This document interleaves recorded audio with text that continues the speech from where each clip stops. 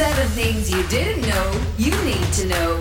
I'm Ciara Revens and this is the Standout 7 Ireland edition.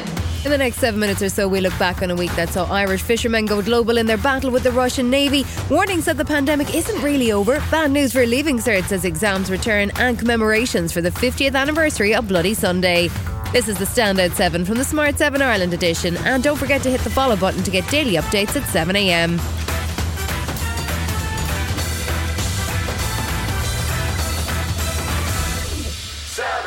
The ongoing row between Russia and West Cork's fishermen came to an unexpectedly successful conclusion over the weekend as the Russian ambassador announced that the naval exercises would move away from Ireland's coastal waters. Curryman Tony O'Sullivan was live on CNN from Castletownbere in West Cork to share with the world the extraordinary diplomatic intervention. You actually met with the Russian ambassador. It was you who spoke with the ambassador earlier this week. You've got a result. You must be delighted. Oh, absolutely. Why wouldn't you be? This is all we wanted. Now we can give out the information to our boats. Listen, lads, out you go, fish away, no worries, and mind the weather. Minister for Foreign Affairs and Defence Simon Coveney, who had also written to the Russian ambassador, says the incident has prompted his department to prepare a report on Ireland's defensive capabilities. There are capacity constraints in the Irish Defence Forces in terms of their number and the equipment that they have. And I would like, as a Minister for Defence, to address that comprehensively. But I would also like this report to be used as an opportunity to have a proper political national debate on defence in Ireland.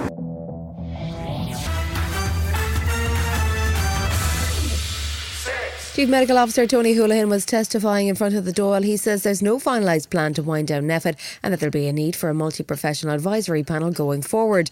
He also had words of warning for those who think the pandemic is over. You can see that we have very, very high levels of infection, and our view is that these high levels of infection are likely to continue. You're going to encounter this virus, and you should assume that you're going to encounter this virus, even if it's inadvertent. And if you're not protected through vaccination and booster, this is still a very serious disease. Deputy CMO Roland Lynn did have some positive news for primary school children as a review of the requirement for mask wearing is underway. Those 100,000 children, the vast majority of them only have one dose. They'll get their second dose over the next 2 to 3 weeks, and hopefully many others will come forward and get vaccinated in the interim.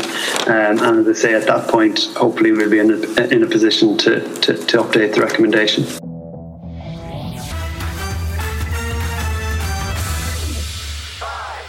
It was transfer deadline day, but somehow by the time the window closed at midnight, Boris Johnson was still at number 10. In a dramatic day, Sue Gray delivered a partially redacted report which investigated 16 different gatherings that took place during lockdown and concluded that there was a failure of leadership and judgment by number 10 Downing Street. The government has pledged to publish an updated report once the Met Police are finished their investigation, having been handed 500 pages of documents and over 300 photos. Boris then addressed the Commons around the time he should have been doing a call with President Putin. Firstly, I want to say sorry. And I'm sorry for the things we simply didn't get right, and also sorry for the way that this matter has been handled. We are making changes now to the way Downing Street and the Cabinet Office run, so that we can get on with the job that I was elected to do, Mr. Speaker, and the job that this government was elected to do.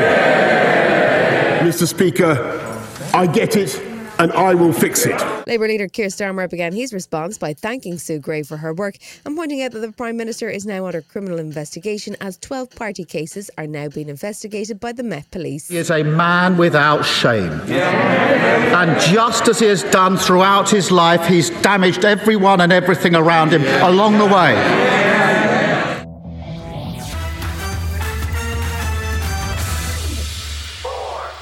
After weeks of speculation, Education Minister Norma Foley finally announced what the plan is for the 2022 Leaving Certificate. It's not great news for students who were hoping for another year of hybrid exams, with the Minister confirming it will return to a more traditional format. The decision that has been announced today is that the written exams will go ahead in June, but they will be significantly different exams to what students would have experienced in the past. So, for example, accommodations and changes on the paper. The maths exam, paper 1 and 2, would traditionally have 10 questions to be answered. They will now have 6 questions to answer. She says after 2 years of pandemic changes that it was simply impossible to do accredited grades, as approximately 25% of students haven't sat the junior cert. There needs to be comparability in a national exam between students. So in previous years we relied upon the junior cycle data to provide that comparability. We don't have that data for 1 in 4 of our students. So the accredited grades of last year could not be offered to the class of 2022. Still to come on the Smart 7 Ireland edition, Joe Biden tackles ISIS, and you two have a special tribute for Bloody Sunday. Right after this. You're listening to the Smart 7 Ireland edition. If you're enjoying it, you might also like the original Smart 7. Just search and follow us on your favourite podcast platform.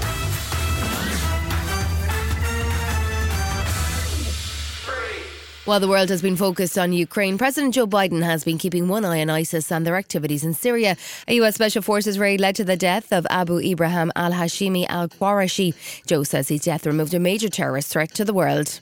We made a choice to pursue a Special Forces raid at a much greater risk than to our own people, rather than targeting him with an airstrike.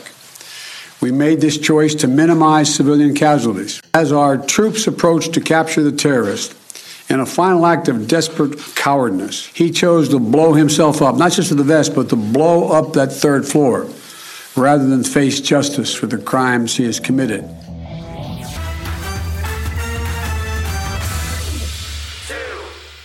Whoopi Goldberg found herself in hot water after a segment on Daily Talk Show The View came off the rails. While discussing a Tennessee school board who've banned an anti-Holocaust novel, she made a serious error. Strong protests followed and she quickly corrected herself and apologised. I said that the Holocaust wasn't about race, and it was instead about man's inhumanity to man. But it is indeed about race, because Hitler and the Nazis considered Jews to be an inferior race. Now, words matter, and mine are no exception.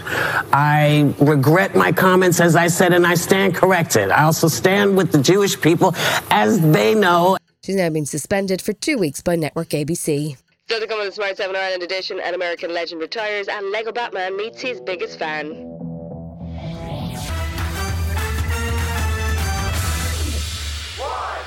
Sunday marked 50 years since the terrible events of Bloody Sunday in Derry, when 14 innocent civilians were murdered by the British Army as they opened fire on a peaceful civil rights demonstration. President Michael D. Higgins sent a video message to those gathered to commemorate their loss. We remember them and those tragic events not simply as history on a page, but as part of the living memory of so many of the people of this city and indeed of this island. Taoiseach Micheál Martin marked the occasion with a visit to Derry, and he says it's important that justice is served. I don't believe there should be any amnesties for anybody, and I believe that the full process of the courts and justice should be deployed. There was also a surprise contribution from U2, who posted a new acoustic version of Sunday Bloody Sunday in commemoration. Wipe your tears from your eyes. Wipe the tears from your eyes. Sunday Bloody Sunday. Sunday Bloody Sunday. Sunday Bloody Sunday. This has been the Smart 7 Ireland edition. Wherever you're listening, do us a favour and hit the follow button. We're back Monday morning at 7 a.m. Have yourselves a great weekend. Written, produced and published by Daft Doris. Hi, this is Ciara from the Smart 7 Ireland edition. Just to let you know, we're pausing this podcast from Friday the 25th of August, but you can still get up to speed in just 7 minutes if you search the Smart 7 and catch up with our UK edition. Thanks for listening.